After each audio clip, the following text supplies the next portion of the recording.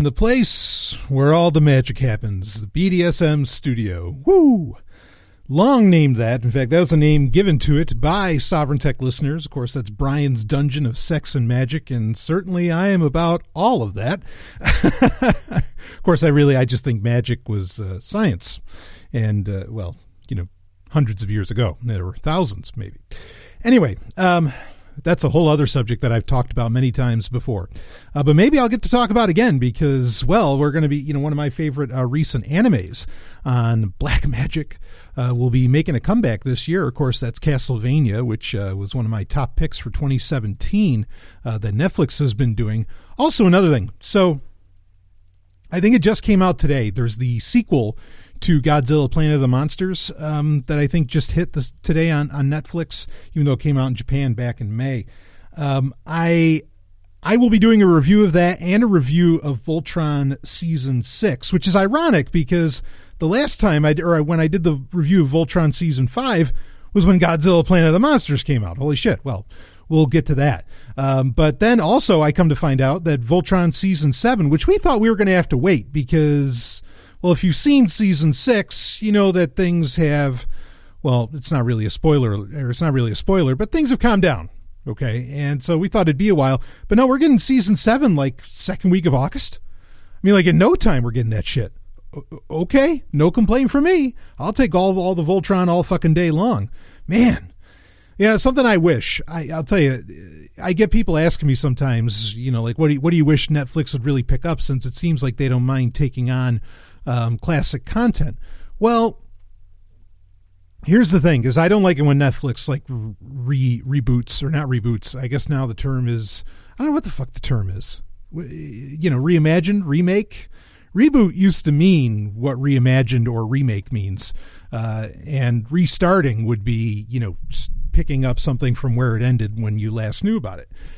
I would love it if some fucking buddy would make more Robotech. Because Robotech is it's great. And I mean Robotech, not Macross. Robotech is the greatest fucking, it's got to be, in my opinion, it's pretty much the greatest anime ever made. And I know it's weird because, like, it's a wholly American product, but hot damn, is that so sexy and romantic. I love Robotech. And I'd love more, stuff that even goes beyond the Shadow Chronicles, right? That'd be fantastic. So, fortunately, we get plenty of comic books about that. In fact, didn't we get that Robotech / Voltron crossover, which I think they had to do with the classic Voltron. But anyway, that's a whole other story. So whatever, we're not here to talk about that, but just saying that those are some of the episodes coming up for you in July here very soon. Oh boy. So a lot of people asked me, because I did the Star Trek update yesterday, and a lot of people asked, hey, wow, tell us more about the Nokia 2. What's the deal here? And, are you going to put Lineage OS on it eventually, blah, blah, blah. Again, I'm not going to review it yet. I'm just letting you know. I'm not going to review it yet because I don't think it's fair to review this phone until they put out the Android Oreo Go edition version of the OS, until they update it to that. Then, we'll see what this thing's really made of. It seems more like Nokia just wanted to push out its budget line way ahead of time. And, because the successor to the Nokia 2 already has Android Oreo Go, which is the Nokia 1, which just came out recently. But the Nokia 1's not available in the US as to where the Nokia 2 is. So, yeah, when it gets the Oreo update, then we'll talk about, maybe we'll cover more of the Nokia 2, but definitely had people asking a lot of questions. I can tell you, because like right now, it's just not fair to review it. Like, it only has 1 gig of RAM, and you'll have your headphones will, like, out of nowhere quit. Apps will just stop, I'm guessing because they run out of RAM or whatever. It's a pretty ugly situation right now, because Android Oreo Go, or Android Go, whatever shape that takes in the future as well. Android Go is supposed to allow for, like, it has specific versions of Maps, Gmail, and all that. Like, it has Maps Go, Gmail Go, YouTube Go, and all these other ones, so that they're not as large. So the operating system, first off, isn't large, but also the Google apps on it aren't as large. And that way you can fit more, say, on an 8 gig onboard storage, as well as do more with only a gig of RAM. Okay, so that's when it'll be fair to review it. So I appreciate people asking about it. But overall, I mean, right now I'm enjoying using it, partly because the fucking battery just won't die. I mean, it has like a 4100 milliampere battery in it and a little 720p screen. I mean, I can hold it in one hand, which is nice, but then also I mean, the thing just won't quit, and you leave it sitting around for days. So anyway, that'll be coming up in the future. So anyway, let's get into some of our questions here. A question that I keep getting, no matter how many times I answer, and it's okay. Like I said, sometimes we have to revisit these questions because, things change. A question that I often get in is like, okay, what should I use as far as email? Also something else I'll tell you is I did get the video from Ryan Taylor for for my Dark Android talk, or not my Dark Android talk, but my privacy talk that I gave at PorcFest. So I will be ripping audio from that, putting out the video eventually, etc., and we'll make sure all that's a good time. But it was a question I got asked there as well. Is like, okay, what do we use as far as email? We want to get away from the tech giants, don't want to use Gmail, blah blah blah. What do we do? And of course, for years I've recommended GMX, but I'm going to tell you something. Is I'm kind of to the point, even though you can sort of cheat GMX to where you can use it pretty well without paying a penny. I recommended a few months back that people try out fastmail.fm. Now, this is a mail provider that's been around almost as long as there's been webmail. I mean, and we're talking like 20 years that they've been around. I mean, they've been around a long, long time. And the important thing to understand with Fastmail is that mail is all they do. Like, that's it. They do mail. I mean, they'll host your domain name and stuff like that. If you want to use a custom domain, sure, they'll do that. But by and large, mail is everything. Like, that's all that they do. That's all they ever do. And so I recently, I was informed that I needed to, so I had been using Outlook Premium for my sovereigntech.com email address. And there were reasons for using that, partly because it was able to resolve the DNS issue I was having with sovereigntech.com, because I got sovereigntech.com a long time ago, and there were some issues in getting everything transferred around. And Outlook Premium, got past all that, cut past all that. So I stopped using Outlook Premium, I stopped putting stock in Outlook Premium because Microsoft effectively said, well, we're not going to do this. We're going to be canceling this. We're going to be phasing this out, and we're not really going to be doing it anymore, which is hilarious because they built in so many features. I mean, it really was a well-done mail product. Okay. And it was like $40 a year. And then if you needed them to host your domain name, that was another $10, I think. Just like it is, it's the ICANN, just like almost like an ICANN fee that you get on just about, or, yearly fee that you get on any domain or hosting service like Namecheap or whatever. Okay. But then they said, they more or less said, yeah, you might want to start, getting your affairs in order because we're going to end up killing this sooner or later. And so I was like, okay, I'm just going to get away from it. Now, oddly enough, is Microsoft offered last month, they offered for me to re-up with Outlook Premium. And I'm thinking, like, why? Well, I mean, I get it that they're going to be canceling it. They're not canceling it right now, but it's going to be down the line that they're going to end up canning it. But I'm like, I'm not going to give you any more fucking money. Like, if you're just going to end up canning the service, like, why the hell would I do that? So I had already had it in order to switch over to fastmail.fm. Like, that's what I planned on doing. There's other options I could have gone with. I could have gotten a GApps account. But there ain't no fucking way I'm doing that. There's a bunch of options I could have gone with to do this. So, but I tried out fastmail.fm, and now I'm just, because I get this question all the time. In fact, I got it again last week into Patreon. I got to tell you, like, this is the one. Holy shit. I mean, and you say the name Fastmail, right? But like, they kind of live up to that name in a very real way because everything is fast, and especially, so sure, I have a Gmail account, okay, that I don't use, I use, but I don't use. It's attached to various Google services and whatever, but I don't use it for anything personal or for any kind of important business. But I don't know if you saw where and I think this is what the one question asker that I got asked about this was concerned about, is that they did the huge update to Gmail where they made Gmail look different. Now you can convert it back to the old way and you can kind of leave it that way. I would imagine sooner or later they're going to cut off the old version of Gmail. Okay. But now the new one's out, and I understood what this person was asking, because when they said that it ran really slow on their computer, I tried it out on one of my older machines, and fuck yeah, it takes forever for Gmail to load, which is antithetical to what Gmail was known for. Gmail was known, it was always very feature rich. Like you'd end up with the Hangouts thing on the left-hand side, the calendar and all that stuff. Then there's stuff on the right, blah, blah, blah.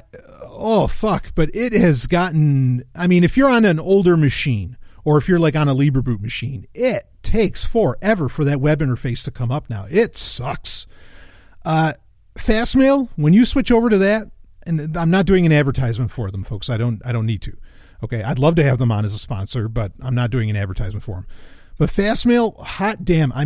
In no time, like, does that interface load up? Everything you're doing just loads up. Almost instantaneously. It is remarkable how fast Fastmail is.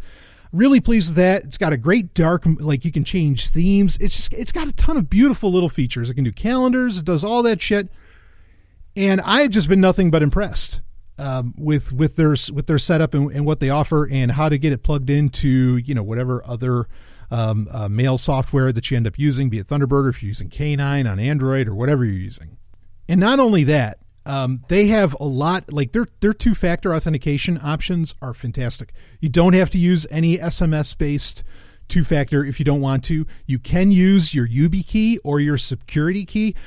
This is the thing. When a company is solely concentrating like on one fucking thing and just doing that really, really well, you can tell, like you notice. And they've got the security down pat. They've got all this stuff just so locked down. I already set up my YubiKey with it and everything. And and it's beautiful how it's set up.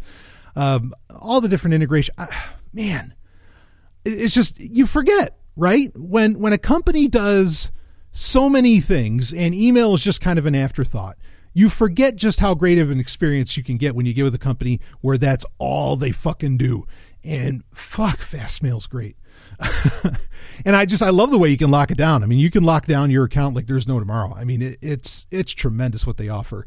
And they allow for you to, do good stuff with your domain if you bring your domain name to them and everything. And I think it's like $40 a year. So it's just like what Outlook Premium was charging, but worth every penny. You get what you pay for, in my opinion. You really get what you pay for. Like, you're paying for email, you get this like really world-class email experience with it. So I'm going to recommend it again. If you want to jump on, get using email, go for it with Fastmail. I was tempted to go with Proton Mail, but I don't really have a problem with Proton Mail so much anymore. But I just didn't do it. I went with Fastmail, and fucking A. I was just blown. I'm still blown away at how well it works. You can set up desktop notifications, which, yes, a lot of sites can do that, but not every email provider can do that. They are making sure that they're on top of every single latest technology within your browser and within security and everything. I was blown away. I was really blown away. And who knows what the fuck Lavaboom's doing, right? Like, I'm still waiting to get all these emails from Lavaboom saying where I can, use the email and everything. I paid for that. Fuck, was that 2 years ago when I put down the Bitcoin on that? Oh man. So anyway, fastmail.fm. I am very, very pleased. I should check in on Lavaboom now that I think about it. But regardless, if you're looking for some kind of email, service, pay for it. Go ahead and pay for it. Lay down the $40 a year. I guarantee you're it's totally worth it. You're going to love what you're getting with these guys. I'm still in awe at just how well it works. So yeah, anytime you're emailing bbs@sovereigntech.com, all that's going through Fastmail. So anyway, enough about that. Let's, so we got some kind of fun questions. Some of them I've had to put together. And this is a big one that I've had to put together. So I've gotten a lot of you that have asked, why the fuck are you talking about William Moulton Marston all the time now? And I think I teased in last week's Q&A that I was going to get into it. But we ran out of time. I didn't get the chance to get into it because I ended up going on that crazy tirade about, or not crazy, but I went on going about that tirade about MoviePass and Netflix and movie studios and everything like that. So I didn't get into the question, but the basic gist is that why the hell really? This is pretty much what everybody's asking. Why are you talking about this guy so much? What's the big deal? Of course, I'm not just talking about the guy. Actually, his magnum opus of books is, well, I'm doing it for Sovereign Tech First University, of course, Emotions of Normal People. That more and more parts. We're going to go through the entire book, and I really think that it's something worth going through. In fact, I know I haven't released it yet, but Chapter 3 is where things get a little more interesting, even though I think Chapter 1 was also interesting. I know Chapter 2 is maybe a little on the weaker side, but he's making his points, certainly for the time. But, once we get to Chapter 3 and up, it really gets into fascinating territory. But anyway, I want to explain kind of like why I have this fascination, why this guy keeps coming up a lot as late, and get into that and answer all of your questions.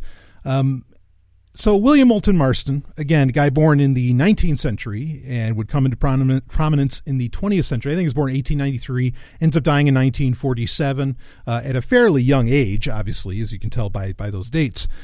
Dies of cancer. He doesn't know that shocker of shockers, he doesn't know that he has cancer. His family doesn't tell him because they're afraid that he'll blow up. And here's the thing I want to open this up with, because before you think I'm talking all la-di-da and dreamy about this guy, okay, no, he ends up later on in his life, okay, he ends up being really a piece of shit. And I don't know if it's because of health or whatever. But he really he goes on a downward spiral. There's no doubt about that. I am not saying this guy is a perfect guy by any stretch of the imagination, or that you should emulate his entire life, or that he didn't have problems before, even when his health started to go down, whatever. I'm not making any such claim like that. Okay. What I am saying about William Moulton Marston, who is the person that did two major things that people will remember him for. One is his wife and lovers actually, which you find out about, whatever part they had to play in it. And certainly his wife Elizabeth Marston may have had a huge part in, figuring out the polygraph test. Okay. This is the guy that invented the lie detector. Or at least had a major hand in it, as well as the person who directly created Wonder Woman, okay? The comic book character. He created Wonder Woman and wrote the character for quite some time. So this is who we're talking about here, okay? He was also one of the leading psychologists of his day, at Harvard. He was Harvard trained, schooled, the whole thing. He was, recognized as really brilliant and given, courses to do and everything. He was fired eventually from his school, but he was the real deal.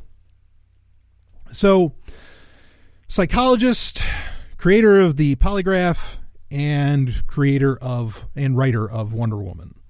In fact, when he goes away from writing Wonder Woman, you really tell the difference. If you get I think DC sells Volume 1 and Volume 2, The Golden Age of Wonder Woman. Those are specifically the Marston years, or what he would go by his comic book pen name, which was Charles Moulton. Okay, which is why people didn't equate William Marston with the creator of Wonder Woman, nor did they, equate the creator of Wonder Woman with the guy that invented the polygraph test, right? So we're talking about a very interesting character here, no doubt. And I got into quite a bit of this in the opening in Chapter 1, the first part of Emotions of Normal People. I gave you an introduction, a very basic introduction into who and what he was. But, we can go into maybe a little more depth. If you really want to go into depth, there's two books that I recommend that you read or that you listen to or read, whatever. And they're fairly new. These have only come out in the past couple of years. The one is by Jill Lepore, which is The Secret History of Wonder Woman, okay, which is all about the Marstons. And then the other one is Wonder Woman Unbound by Tim Hanley. Now, Wonder Woman Unbound gets into a lot about the Marstons, But it also spends a lot of time talking about comic book characters in general, not just Wonder Woman. It's a fascinating book on its own. Whether you're looking into Marston or not, it's a really, really interesting book. And it quotes a lot of what Jill Lepore did for Secret History of Wonder Woman. Okay, so if you really want to know about Marston, Secret History of Wonder Woman is the better book as far as those goes, if you only want to choose one. But Wonder Woman Unbound is also, a fascinating exploration and has some independent work. And also it gets into the broader context of what the comic book industry was like in the 30s and 40s to explain, how something like Wonder Woman could really happen. So I do recommend both of those books. If I can think of it, I will put links to them in the show notes for this episode for you to check out. But, yeah, and I thought they were both tremendous reads. I loved both of those books and very insightful. And I read them because not that I needed to know more about Wonder Woman, necessarily, because as you read these books, of course, you understand. And if you're a comic book fan, you know how this goes. There have been multiple ages of comic books, right? There's the Golden Age, Silver Age, Bronze, whatever. There's all these different ages of comic books, okay? Then the modern age, blah, blah, blah. Where the characters could have completely different outlooks on life. The characters can have completely different origins. The comic book industry has never really had, there's been attempts at doing it, and there's been different spans of time, some better than others, where it tried to have a cohesive canon or bring together a cohesive picture. But serious comic book fans know that that's just not the case. You're really only collecting a series of moments more so than anything else when you're into most comic books, at least from DC and Marvel. So, I didn't really need, because learning about Wonder Woman's history is interesting, the history of the character itself, but that it doesn't really hold any bearing today. Not really. So, the only reason you're maybe interested in that is, if you didn't know about the Golden Age comic book era, or if you wanted to know about the creators of these characters, themselves. And in this case, this was more of the, this was the holding interest with a lot of this.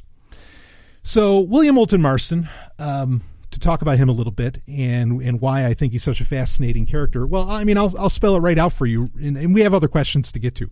Okay, but I'm going to spell this right out for you here. I can relate to the guy. I can really relate to the guy.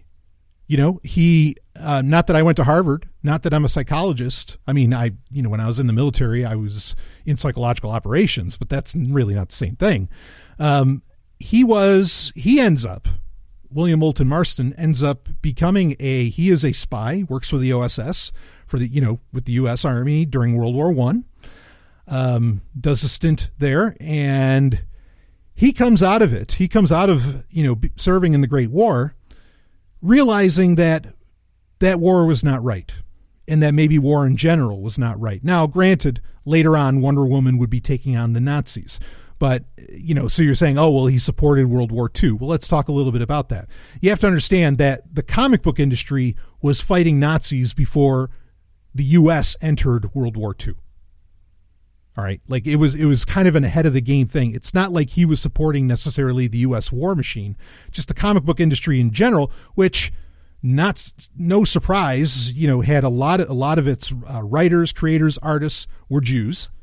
They were fighting the Nazis well ahead of the U.S., the U.S. government, shall we say, or the U.S. Army, or, the U.S. military. So keep that in mind, that while he may have been anti-Nazi, that doesn't necessarily mean that he was pro-war. Okay. Even though, one could make that argument, and fine, whatever. I know a lot of people who have, perfectly anti-war leanings, but then you talk to them about World War II and, they start to make comments like, well, maybe we needed that one, and whatever. Okay. That's not the kind of commentary I want to get into right now. It's a whole other situation. But I just wanted to bring up, okay, this guy gets anti-war leanings, and then what's he doing creating a character that's punching Nazis? Well, there you go. There's a bit of explanation on that. And this is an important thing to bring up quickly, is that there's a lot known thanks to personal correspondence and some other things about William Moulton Marston and the entire Marston family, which would include more than 2 adults. But also a lot of that information was kept secret for over 60 years. And no, like nobody, or well, at least over 50, and nobody was the wiser. Nobody really made all these connections over who this guy was and what his life was like. Not really, until much, much later on, until after, pretty much everybody's dead and gone as far as the Marston family goes, except for maybe the kids. So, as far as like getting into the head space of a lot of what he was doing, especially in the 40s, what William Moulton Marston was doing, that's a tough call because, like he led a very private life, and he had to lead a private life because let's talk about what happens next. So he gets out of the, out of serving in the U.S. military. He's no longer a spy with the OSS, and he goes on to become a professor effectively of psychology. He develops his own system is called DISC theory, okay, which DISC stands for dominance, inducement, submission, and compliance, okay. And his basic gist is that, and you can hear this when you listen to the Sovereign Tech First University readings that I've done so far of Emotions of Normal People. You can get the idea of what he's talking about, of how, he feels like these 4 things are the cornerstones of human interaction. Okay, but he develops this, and he gets allowed, okay, by a prestigious college to teach it, and to experiment with it and all of this, between his general courses in psychology. Okay. So he becomes, teacher in psychology. During that time, he meets a student. Okay. He is married to his wife, Elizabeth Moulton Marston. Granted, while even though he's married before he goes into the war, when he's in the war, he does end up having a relationship with another woman. Okay, now the Marstons, Elizabeth and William, are both ardent feminists. They're all part of the whole, like Ethel Byrne, Margaret Sanger kind of style, feminists of their day. They're really into free love, into unconventional living, and all of this other stuff. A lot of which I can relate to. Now, I know when people hear the name Margaret Sanger, they start flipping out. We can talk about that another time, okay? Because I think that, well, if you're a libertarian, I think that you hear certain names and you immediately attribute certain things what I think you do is a lot of times you end up throwing out the baby with the bathwater. Okay. And I like to remedy that on Sovereign Tech when we talk about ethics and when we talk about history and some of these figures who are pivotal perhaps in the development of science, which I would argue William Moulton Marston was, whether people realize it or not, or at the very least he was an espouser of a lot of science. Some stuff that is still kind of interesting, like psychons, within the conversation of what is consciousness and all of that. So anyway, when he is in, so again, these are people that practice free love. In fact, in the movie, which I've talked about many times, Professor Marston and Wonder Woman, there's a point where his wife, Elizabeth, says to him, I'm your wife, not your jailer, saying, go ahead and fuck who you want, And so while he's in the military, he does end up meeting a woman. I think her name is Elizabeth Huntley, not to be confused with Elizabeth Marston. But anyway, we'll call her Miss Huntley.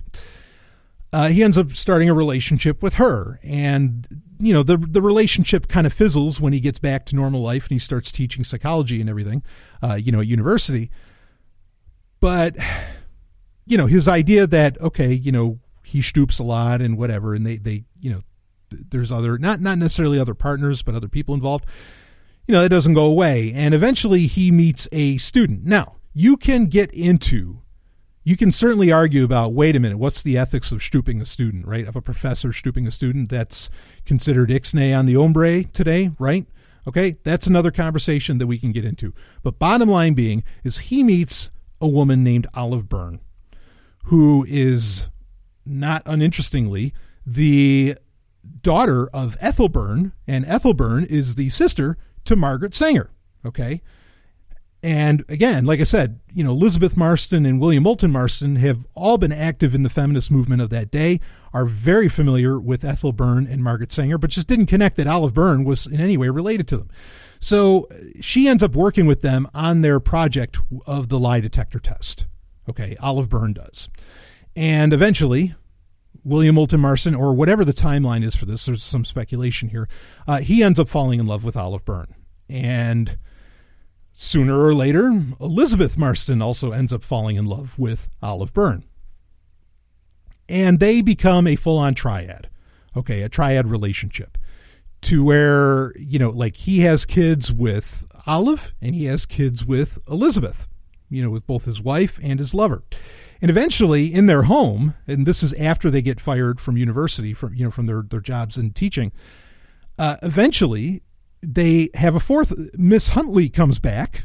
And so you have a household with, 5 kids or so, from different mothers. And you have, one guy, and then you have the 3 adult women that are involved. None of the kids are Miss Huntley's, though. Okay, but it's a completely, this isn't Mormon polygamy, okay? They are all in love with each other, all right? Like everybody's loving everybody. This is totally equitable, as to where oftentimes in Mormon polygamy, where there can be genuine problems, not all the wives don't all sleep with each other. They just sleep with the guy. This was a case where the women were all sleeping with each other as much as they were sleeping with William Marston. Okay. So, but he's most famous for the triad. There's not a whole lot to be known about how, what was the sexual proclivity with Miss Huntley, but she was there regardless. So this is a guy who, and that, then he's going on, and his whole purpose with developing disc theory and emotions of normal people, according to him anyway, is that he wants to, and this is his claim, is that politics and economics are not going to stop wars from happening. They, the only way we're going to solve war and solve violence and, solve all this crap going on is by solving the problems of men's hearts. And so this is where disc theory comes in. Okay. Now, all of this, and then he starts, when he creates Wonder Woman, which eventually he does that because look, he's got to make money somehow. And so he figures out, he's like, oh, okay, all right, comic books are popular, blah, blah, blah. I'll get into, creating a comic book character. But he creates this comic book character with the purpose of espousing his ideology. Okay, with espousing disc theory, with espousing all kinds of other stuff, and honestly, to espouse sex and bondage and a lot of other things, okay? Not just disc theory in the raw. And obviously, Wonder Woman becomes a sensation. I mean, and, the rest is history, right? Like everybody knows just how well Wonder Woman did, even though there's some interesting how things changed after William Marston died in 1947 and so on. There's some interesting things around that. The bottom line being, in the abstract, he created fiction to espouse his ideas, okay, and to share them with the world and, maybe make his little dent on the earth, as it were. So this is a guy who I can relate to a lot, and that's why I get so excited about him. And not only that, it's not only that I can relate to him, and I'll explain why in a second, okay, but that he was doing let me explain that first. Okay, do these things in order. So this is a guy that, again, I can really, really relate to because he's into free love, just like me. He's doing polyamory long before that's even a word, triad, all that stuff, right?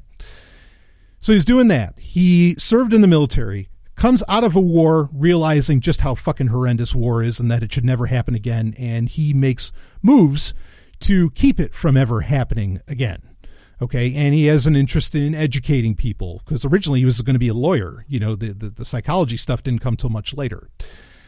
And then he ends up, and he's very, he's an activist. He's very active in the, shall we say, the unconventional ideologies of its day. And understand that feminism back then is different from feminism today.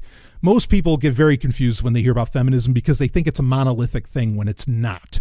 Because a lot of people, libertarians, ANCAPs, whatever, if they read a lot of the classic works of feminism, I don't think you'd have there's some things maybe you'd disagree with, but there's probably a lot more that you'd agree with than disagree with within those texts. Because again, it was a very different situation. And a lot of that writing and stance was based upon not just like it was writing about how women were being oppressed, but the arguments it was making were based upon individualism, saying that no, we're just humans too, as to where I think a lot of people think today that modern feminism, not that I even necessarily have so much of a problem with that, is maybe going too far in their minds, or is a political thing and blah blah blah. So, but I'm just saying, understand that feminism back then was different than it is today. There have been multiple waves of feminism, and each one of those is very different. That's why they've been classified into waves, because they have been so different from each other. Okay. But he's involved in that. And I mean, I'm a huge fan of Emma Goldman. I've said that many times. I've talked often about, why I've been a proponent, an ally to feminism for so long, because it was the only ideology historically that started questioning everything as far as social structures go. I mean, egoism does that too, but you don't really have so many works on that, to really reference. But anyway, so this is a guy, he's an activist, educator, and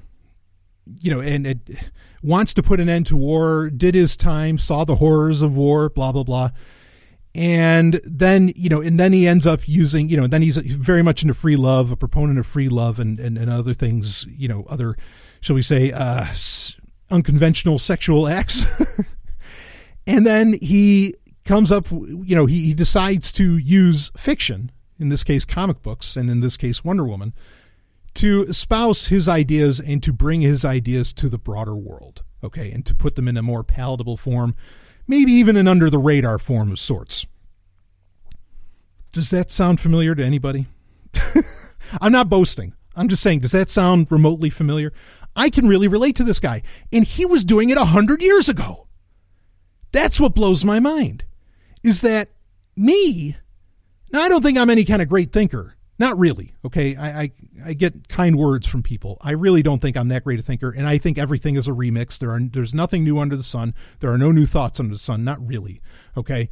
There's new applications of doing things, or a way that you apply knowledge or ideas or something like that, but, everything's a remix, okay? Part of the reason that intellectual property is absolute horseshit. But regardless of that, but to hear somebody who was putting things together so well 100 years ago and who figured so much of this stuff out, that's inspiring to me.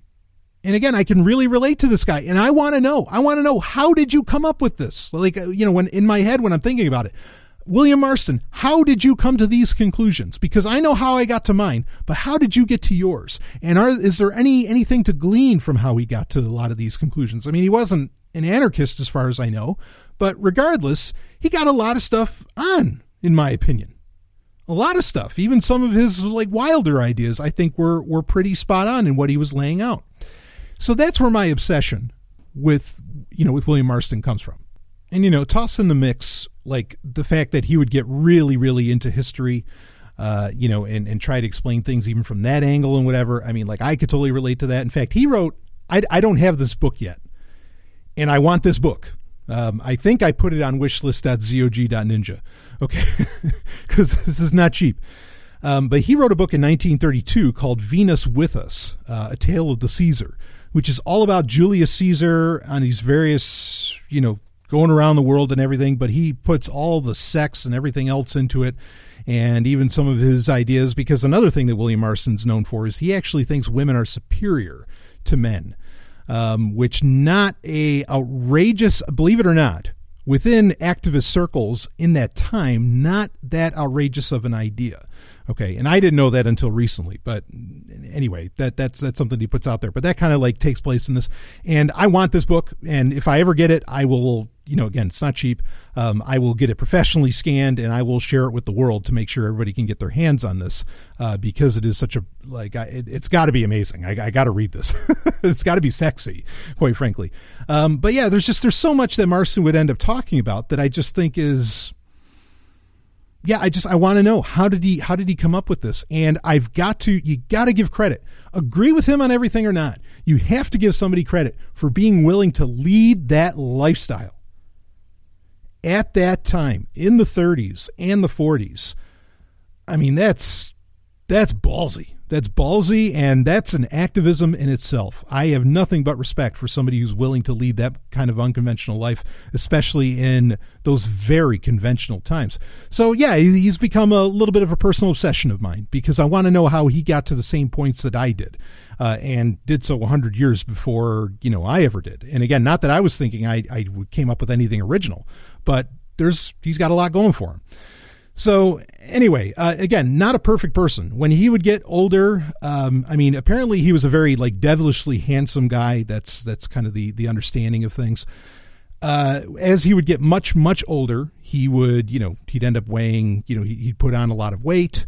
His health would go down, would take a turn for the worst. He'd apparently become very combative, or yelling a lot around the house. I mean, all kinds of, the guy's not perfect.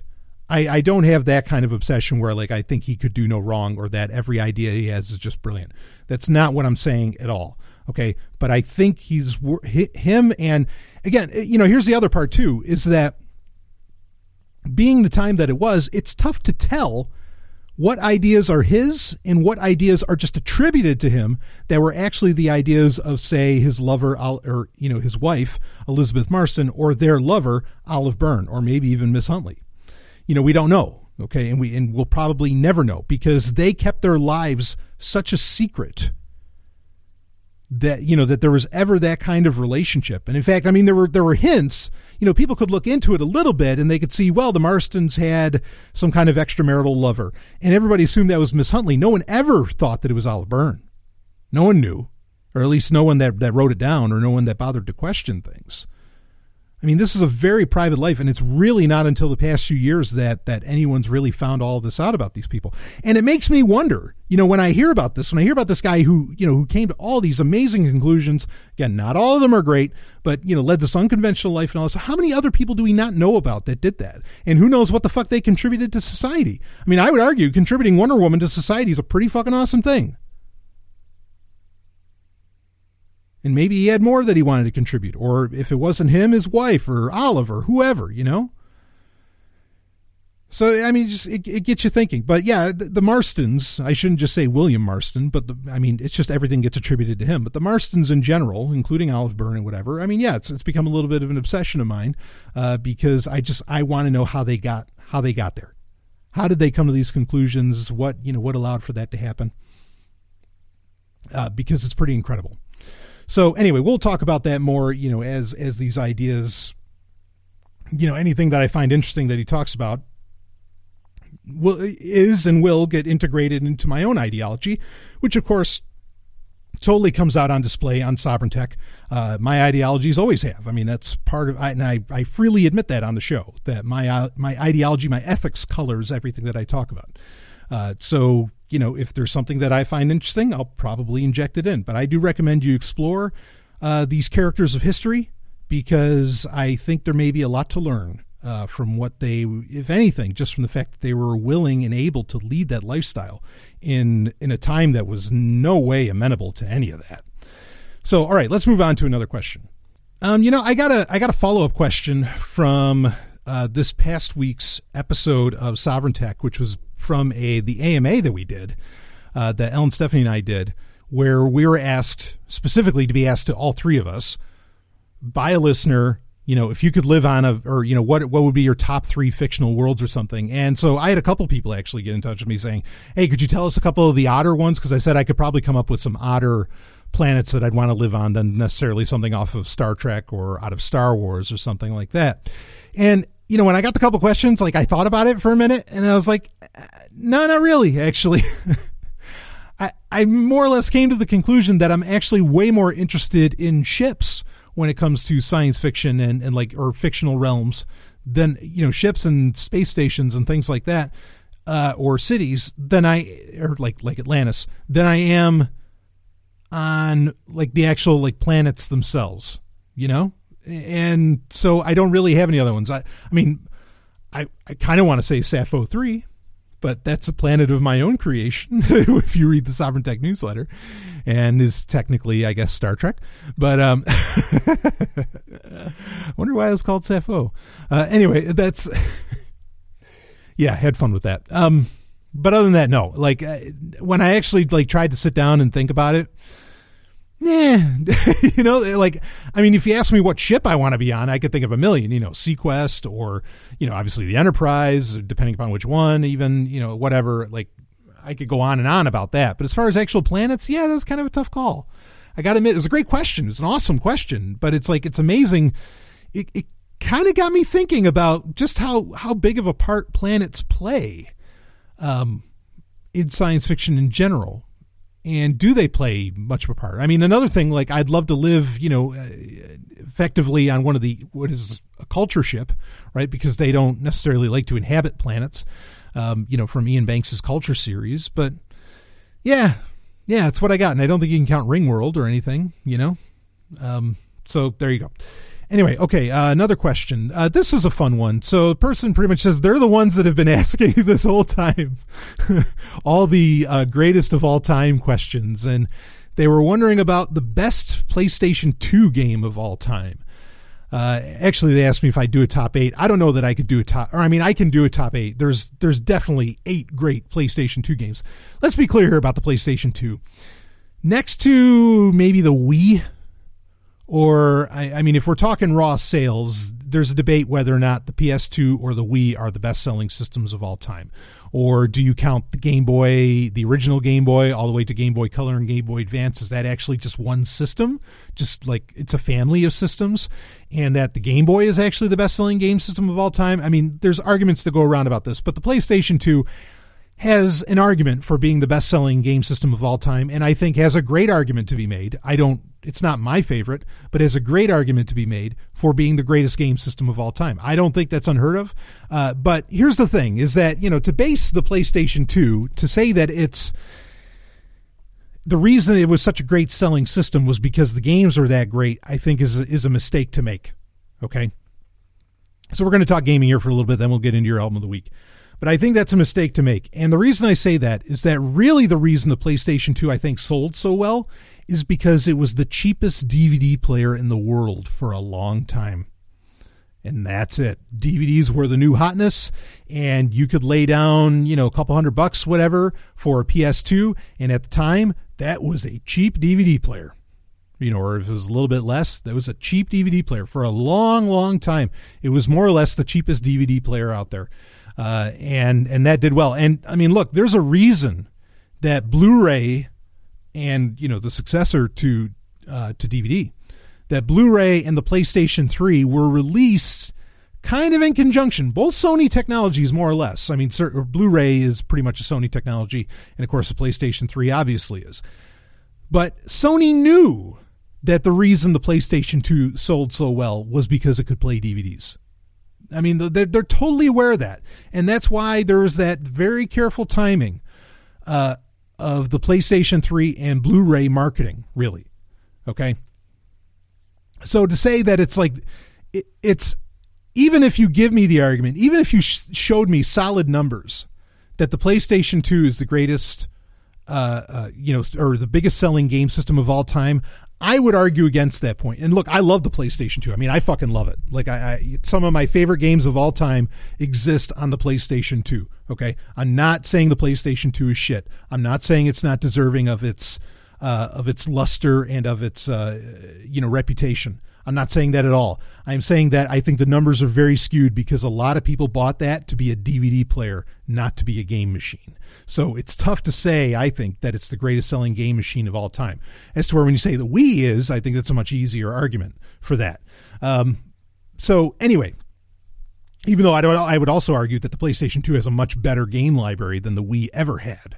And I love the Wii. I mean, I really love the Wii. But the PlayStation 2, you know, killed it. Did great as far as like having a game library, and it didn't hurt that you could play every PlayStation 1 game onto the PlayStation 2, which at the time was unheard of, to have that kind of backwards compatibility, and that set a whole new trend in the gaming industry. PlayStation 2, I mean, just a landmark system. You know, one of the most important, if not the most important, and you know, you want to talk about importance? Yeah, then I might accept your argument about PlayStation 2. If not the most important game system of all time. I totally understand. Not the most advanced, not any of that stuff by a long shot, but important, fuck yes. So anyway, yeah, I love the PlayStation 2.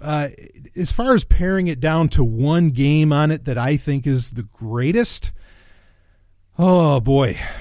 I mean, I could do a top 8 with it, but I'll tell you, the game I played the most on it was Spy Hunter. But Spy Hunter was available on Xbox. It was on GameCube. I mean, that was available kind of across the board. Spy Hunter Nowhere to Run, I think that might have been a PlayStation 2 only title. I love that. That has The Rock in it, actually. I love the Spy Hunter games. I mean, just fucking love them. But you can't call that, like, that's one of my favorite games of all time, but you can't exactly say it's the greatest PlayStation 2 game of all time, right? I mean, that's kind of tough to call. I would probably, and this is also one of my favorite games of all time, I'd probably hand it over. I'd give it to Gradius 5. I think Gradius 5 is such an underrated and brilliant game. There's a reason that it's been re-released on the PlayStation Network for modern systems or more modern systems, because people know, wow, you know, Treasure, or Konami hired Treasure, and Treasure, just the game development house Treasure, just knocked it out of the fucking park. I mean, they blasted it, you know, like Babe Ruth had nothing on that. Gradius 5 is remarkable. I'm a huge, probably my favorite game type. I love RPGs and I love RTSs, but probably my favorite game type overall has always been the shmup, right? The shoot 'em up, the side-scrolling 2D shoot 'em up. Or it could be over the head too, over top. It doesn't have to be side-scrolling, because sometimes Gradius games, right, would do both. But like the PlayStation 2 is a golden system for shmups, for shoot 'em up games. You know, R-Type Final, Gun Griffin Blaze, Silpede. Again, the Gradius games. You can actually get Gradius 3 through 5 on PlayStation 2. I mean, there's a ton on there that are brilliant games. I think Ikaruga might have gotten released for PlayStation 2. That's one of the greatest shmups of all time. Yeah, there's so many for that system. But yeah, I'd probably give it to Gradius 5. I think because it was a console exclusive at the time, and I think it delivered everything you wanted out of that game. It has one of the best soundtracks of all time. The graphics for the time were phenomenal. The gameplay was absolutely brilliant. Like I said, Treasure really brought it with Gradius 5. So, you know, I've got to give them that. But there's so many there's so many games. I mean, yeah, you want to say Shadow of the Colossus, you want to say God of War, you want to say Final Fantasy, I don't know, whichever one. I understand. I'm not, you know, I get where those are great, but I think it's better to answer with something maybe that's a little more rare, you know. And also, a lot of great Dreamcast titles ended up getting ported to the PlayStation 2 after the Dreamcast failed, because the game development houses said, well, shit, we've got this great game on a dead system. Let's get it somewhere else. You know, you'd get the new Echo the Dolphin on PlayStation 2, which is phenomenal. You get Space Channel 5. You get Ready to Rumble Boxing. You know, you get a lot of these really great games that were originally only for the Dreamcast that, you know, just the game houses wanted to make more money off of them, and fucking right. So the PS2, I mean, you know, the other nice thing about the PS2 is that you had so many, and the other systems would get these too, but the PlayStation 2 got a lot of them. Kind of like the Nintendo DS, where you'd get so many games that were, or game discs, I should say, that were collections, that were historical collections of classic gaming. Like you'd get SNK Volume 1, you'd get the Midway Arcade Treasures Volumes 1 through 3, you know, you get the Street Fighter collection, you'd get all these other ones. I mean, just a crazy amount. You could have, with the PlayStation 2 alone, you could really get into, I mean, you could have a retro gaming machine that is completely unmatched. And I'm not even talking about, you know, putting like FreeMcBoot onto a memory card for the PlayStation 2. That's a whole other conversation, where you could play so many game systems on a PlayStation 2. I mean, it just gets nuts, you know, in a lot of ways, especially, boy, if you know, all right, I'll tell you, if you get FreeMcBoot involved, if you start saying, well, what if I have a PlayStation 2 with FreeMcBoot on it? Then you have the greatest game system of all time. Like, there's just no argument, because you're playing Super Nintendo games on there. You know, you're playing Genesis games, original Nintendo games. You're playing the entire PlayStation 1 library. You're playing the entire PlayStation 2 library. I mean, you're just, like, the possibilities become almost endless. And there's just more homebrew stuff that gets made for the PS2 by the day. I mean, I have one, and I've had to like replace the laser on it. I mean, I've done the business. We're talking about a system that's over 16 years old. Man, it is a fine little machine, I have to say. But yeah, I'm going to give, as far as like what the greatest PlayStation 2 game of all time. And look, I know you're going to Bushido Blade, Einhander, or wait, no, those are PlayStation 1. Or whatever. Anyway, it's tough to get confused because then, like, talking PlayStation 1, it's like, well, Colony Wars. Like, if you can count PlayStation 1 games as being the greatest for PlayStation 2, you're going to bring up Colony Wars in a heartbeat, or at least I would. And then then there's your Grand Theft Autos, you got Vice City, blah, blah, blah. And there's so many to choose from, but I'm going to give it a Gradius 5. I've got to give it a Gradius 5. I think that game is just too fucking good and not talked about enough. And I know it's not talked about enough. Why? Because we don't have Gradius 6, goddammit. We just don't. And I don't know, a lot of shmups, I think, kind of died on the PlayStation 2. Like R-Type, there hasn't been a new R-Type since the PlayStation 2. You had R-Type Final, of all things. I mean, it's fucking in the name. And that, that's probably my second favorite shmup series, after Gradius. But yeah, totally giving it to Gradius 5. So, okay, let's go on to our album of the week. That'll wrap things up for our questions. Had a couple other ones, but someone asked me to do a review of Snow Crash by Neil Stephenson. I will get into that. That'll probably be a completely separate episode, and I still have the entire Harlan episode that I want to do, and those will be coming shortly. So, okay, this week's album of the week. This is a brand new album that just came out, and it's by a singer that I am a major, major fan of. This is if you want to get really technical, this is a melodic hard rock album. Okay. It's tough to call this one metal because it's not that heavy, but it's by a guy who's been in metal acts in the past. And it's Ted Poley. Ted Poley has one of the most recognizable, if you know of him, has one of the most recognizable voices in metal and hard rock. And he's best known for being the lead singer of the band Danger Danger, who would have some degree of popularity in the early 90s with their self-titled album Danger Danger. And then I would argue the album that came out a couple of years after, one of the greatest, rock, metal, whatever term you want to use. We had a conversation about that last week. But one of the best metal albums, in my opinion, ever, which is Danger Danger's Screw It. I mean, and it's just a fantastic album. So he's over the years, he's come out with some solo work. Now understand, and I know this is a joke, or the statement is usually used as a joke, but it's quite serious in this case. Ted Poley is huge in Japan.